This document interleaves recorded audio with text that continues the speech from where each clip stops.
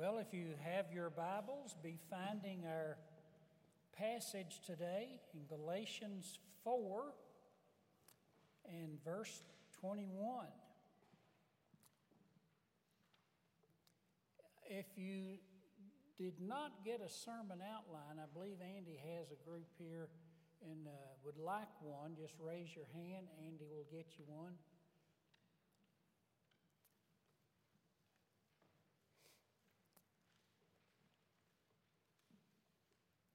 We're in Galatians 4.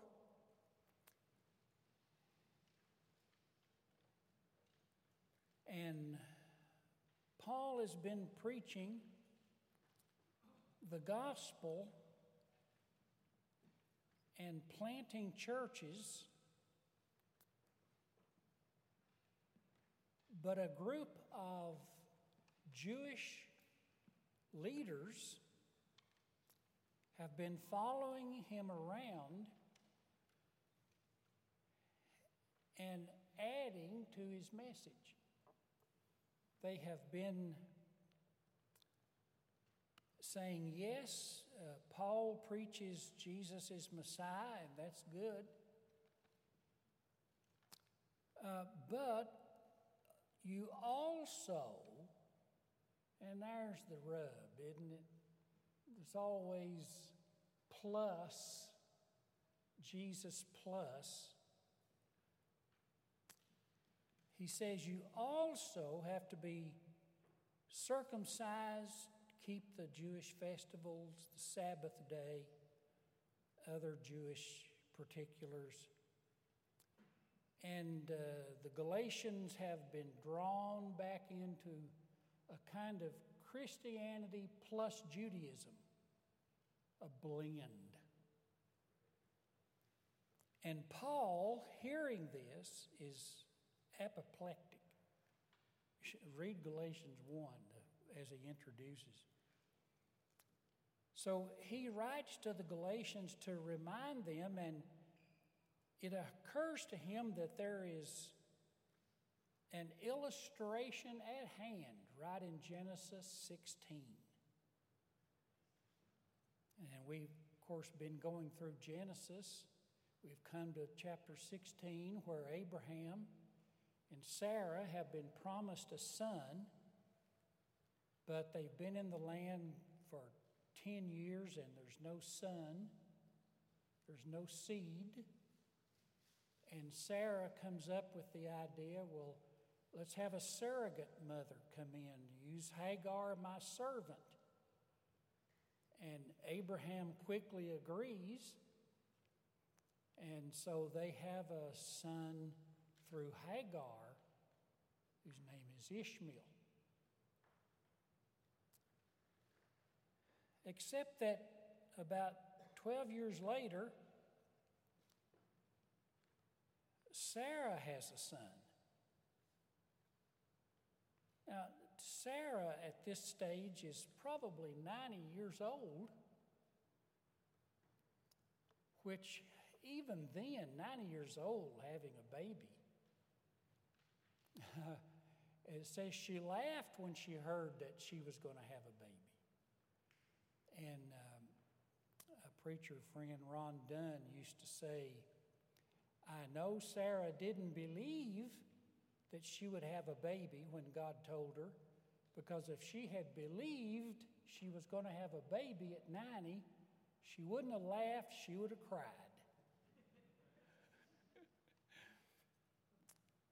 But just as God had promised, Sarah has a son.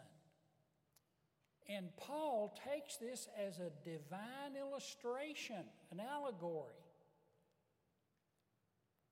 So let's jump in Galatians 4, beginning in verse 21, and we'll just walk through this and point out 5 things. Number 1, there are 2 covenants. These women illustrate 2 covenants. Galatians 4:22. It is written, Abraham had 2 sons, one by slave woman, one by free woman, but the son of the slave was born according to the flesh, that is by the natural process of things. But the son of the free, that is the true wife of Abraham, Sarah, her son was born by the power of God, the promise of God. In other words, she was too old to conceive, but God kept his promise, and Isaac was a miracle baby, whereas Ishmael was not. So if you have a son, if the husband's 100 years old and the wife's 90 years old, and they have a baby, that's kind of getting on the verge of miracle right there. So he says, Galatians 4:24, this may be interpreted allegorically. These women are two covenants. So in the Bible, you have two covenants illustrated by Sarah, Abraham's marriage to Sarah, and Abraham's marriage to Hagar. Number two, these marriages produce two lines of descendants. The line through Ishmael, the elder brother, and the line through Isaac, the miraculously born son. Galatians 4:22, it is written Abraham had two sons, one by the slave woman, one by the free woman. See, these Galatian Jews were coming in, and they were saying that you have to belong to Abraham, that DNA to Abraham is key, genealogies. They kept genealogies in the temple. And they would say, look, this is what matters. Abraham is our father. John 8:29. The Jews said to Jesus, they said, we don't know who you are. We have Abraham as our father. But Paul would say, so did Ishmael. And he's Arab. In other words, your lineage to Abraham means what? Nothing. Point number 3. Christians are born like Isaac, not Ishmael, Paul says. Look at Galatians 4:28. Now you, brothers, are like Isaac, children of promise. As I pointed out, at this stage, Sarah's 90, and Hebrews 11:11 says she received power to conceive even when she was past the age of childbearing. But Isaac was born supernaturally.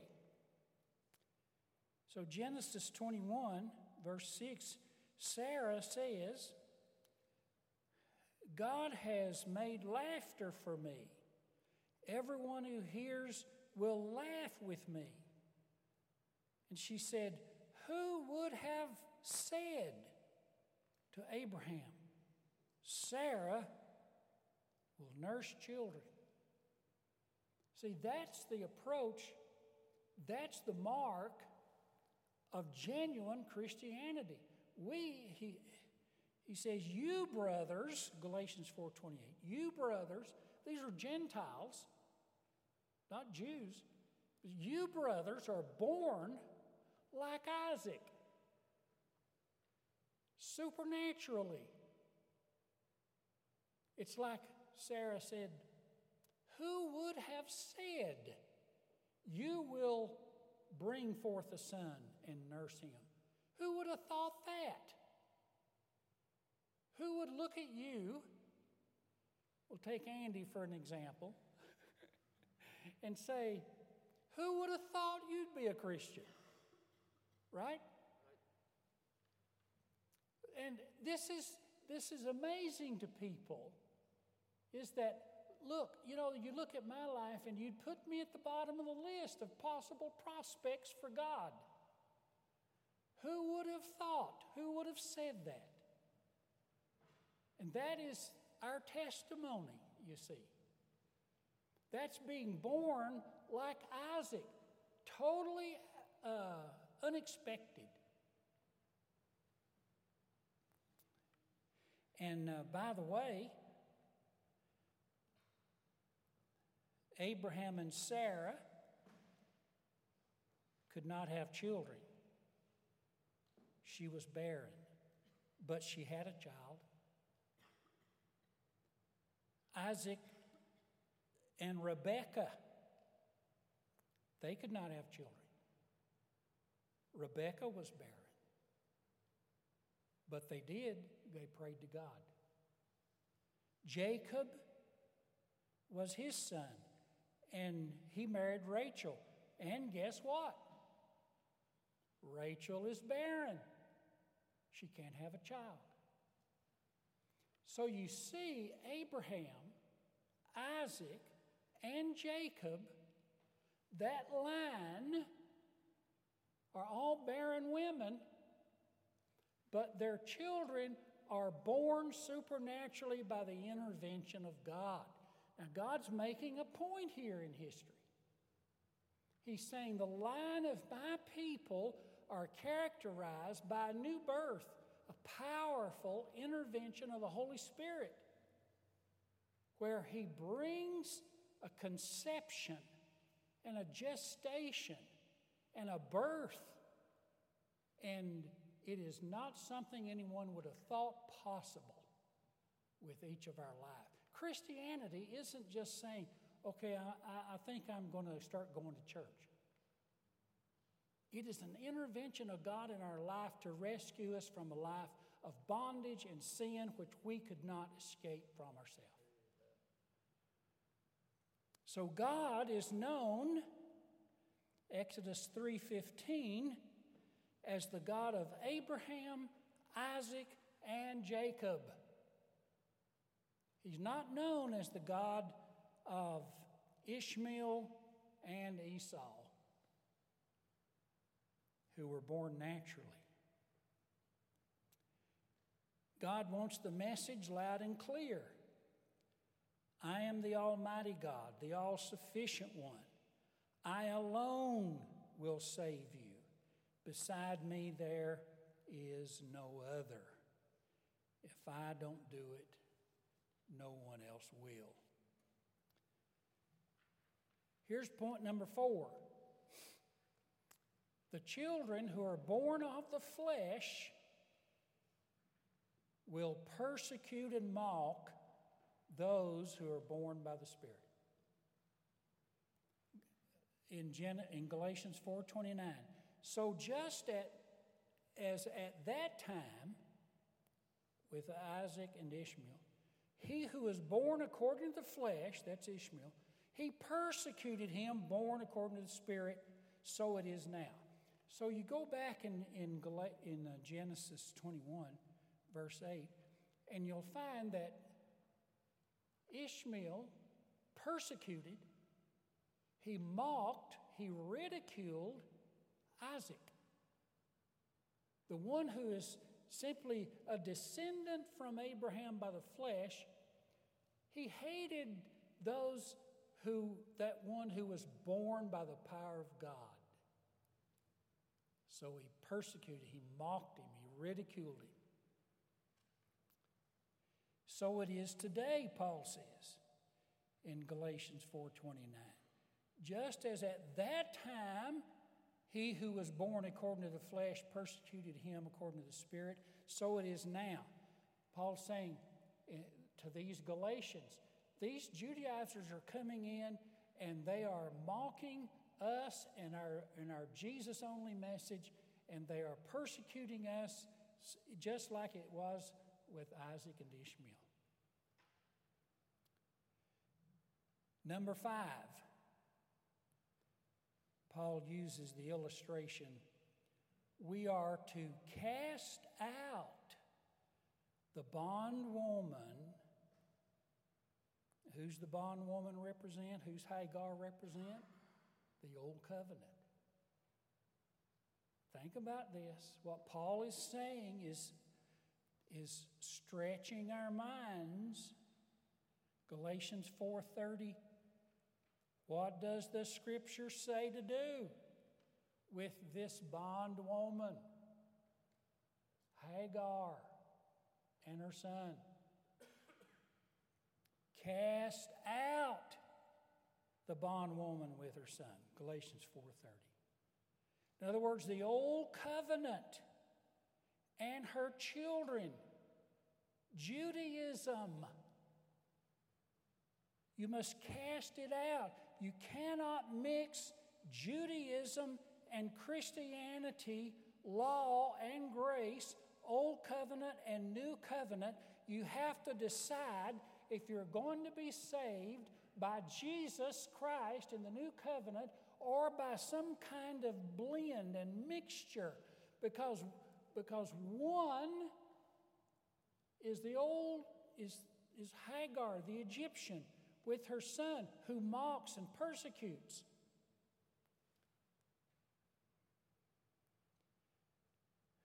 John 1:17, the law was given through Moses, but grace and truth came through Jesus Christ. See, these covenants are not equal. Law and grace are not the same. And when Jesus came, he accomplished something so profound that it ended and abolished the old covenant in the person of Moses and his leadership. Let me give you an example. Jesus, a statement he made, but it's about the temple. But let me tell you something about the temple before I give you the statement. The temple in Jerusalem was the center of the earth. Ezekiel 5:5 says that Jerusalem was at the center of the earth. Ezekiel 5:5. Well, at the center of Jerusalem was the temple, which means the temple was at the very epicenter of the entire globe. God put it there as a light in the Old Covenant. It was also the treasury of Israel, the Fort Knox of the nation. Everybody brought their tithes and their offerings to the temple. Well, where'd they put it? There were no banks. So they had rooms in the temple to keep all the offerings and the tithes. It was the place of worship. No other place was permitted to be worshiped. You had to travel to Jerusalem 3 times a year. And when you prayed, anytime you pray, you either pray in the temple courts or you pray toward the temple in Jerusalem. Remember Daniel in the Babylon? And it says he opened his windows every day and prayed toward Jerusalem, which was where the temple was. It was the center place, the epicenter. The Jews so revered the temple in the first century that when Emperor Caligula of Rome in 40 AD decided that he would put a statue of himself inside the temple precincts. Well, that didn't go very well. He had it made and shipped over to the shores of the land of Israel. And 10,000 Roman soldiers were to accompany it into the city. And there they would erect it in the middle of the temple, in the middle of the temple precincts. But Jews began to show up by the thousands. They would lay down in the road. They were slaughtered and pulled over. the parade kept coming. They kept carrying it. They kept making their way. Finally, after thousands of Jews were slain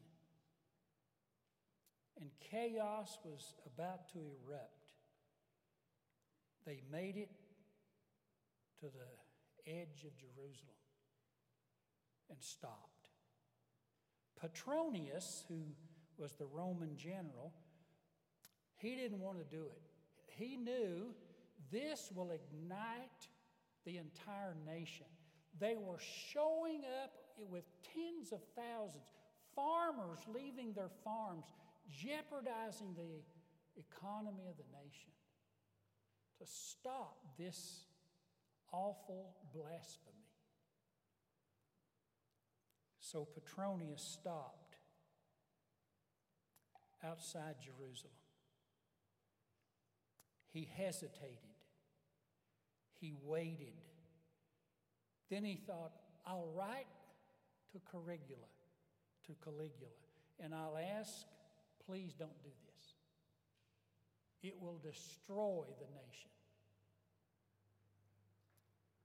And he waited for the answer. And he got a good word. Caligula had died. And Petronius was so happy. But it gives you an illustration, this story in Josephus gives an illustration of how devoted the entire nation was to the temple. Now get this. Hear this. Oh, dear Jesus. This comes from Matthew 12:6. This was before Petronius and Caligula. And Jesus says this. Matthew 12:6. I say unto you that in this place there is one greater than the temple. You got to think about that for a moment. In the context of first century Judaism, when the temple was everything. If there's one greater than the temple, then the temple is nothing. Jesus is saying, I'm the place you bring worship. What? I'm the place you bring your tithe. I'm your storehouse. I'm the place where God dwells. One greater than the temple is here. I imagine the disciples heard that and turned to one another and said, did he just say what I think he said? You see, this, dear friends, Jesus is not a good man. Jesus is the God-man. He's too far outside of a good man. He's the infinite, valuable Son of God who has had the worship of angels for eternity. And he's greater than the temple. He says so. And what an offensive statement in first century Judaism. He's not a prophet as much as he is the very Word of God. He doesn't just bring Scripture, he is Scripture.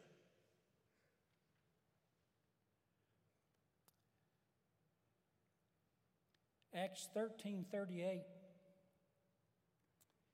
says, let it be known to you, therefore, brothers, that through this man forgiveness of sins is proclaimed to you, and by him everyone who believes is freed from everything freed from everything. You're not just freed from condemnation. You're freed from religious effort. None of this pleases God. What pleases God is when you come to Jesus and you embrace Jesus Christ, and He is all and He is everything and ever shall be. That pleases God. He is all my temple. He's all my sacrifices. He's all my festivals. He's all my rituals. He's all my pilgrimages. He's all my shedding of blood. Everything is Jesus Christ and Him alone. You're freed from everything, Acts 13:38 says, from which you could not be freed by the law of Moses. Now, this doesn't mean we can't learn from the Old Testament the right vocabulary, holy history, accurately given, amazing prophecies.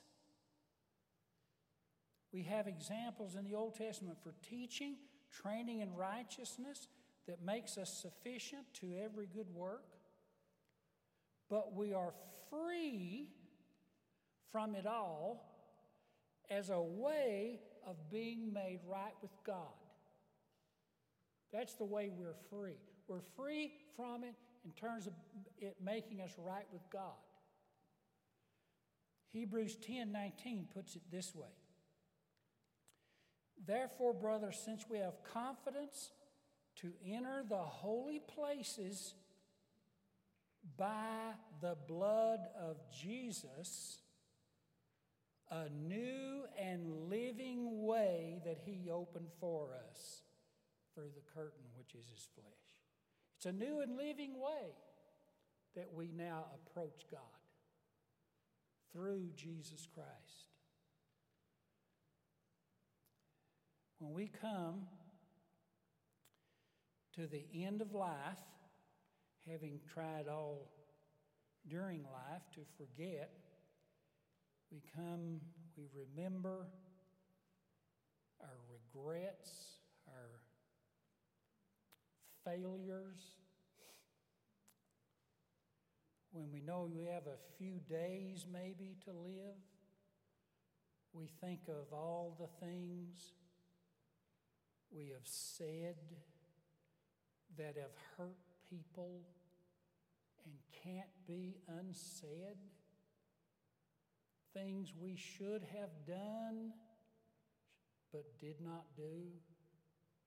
Oh, the heaviness of our sins that weigh down upon us. But listen to this, dear friend. 1 Corinthians 15, verse 55.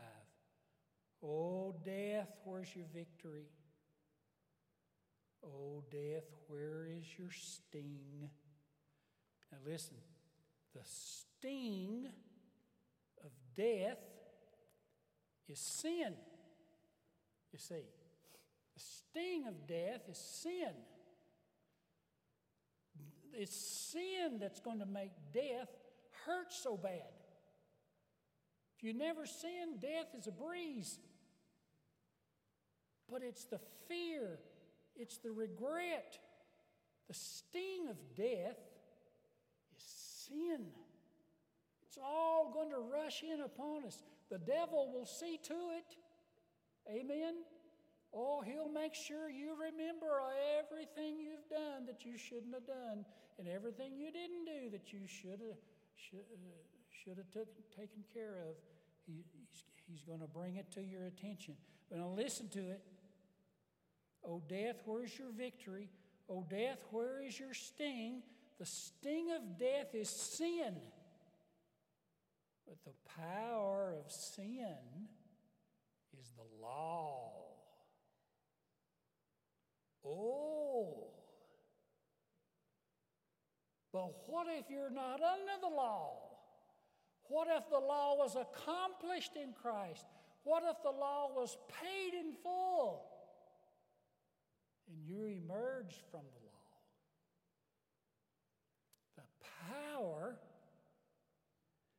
of sin is the law. If the sting of death is sin, but the power of sin is the law, and there's no law removed if the law is taken away, then sin in death has lost its sting, has lost its power. That's why this is important. Folks, this is what you have to die on. This will stand you good when you cross the Jordan. So he says, thanks be to God who gives us the victory through our Lord Jesus Christ. So I tell the devil, I'm sorry to disappoint you, but I'm not under the law. So you can bring up a sin, but it doesn't relate to me because sin's a violation of law. If there's no law, there's no sin, and therefore there's no condemnation. Therefore, I'm not afraid of you, nor am I afraid of the grave.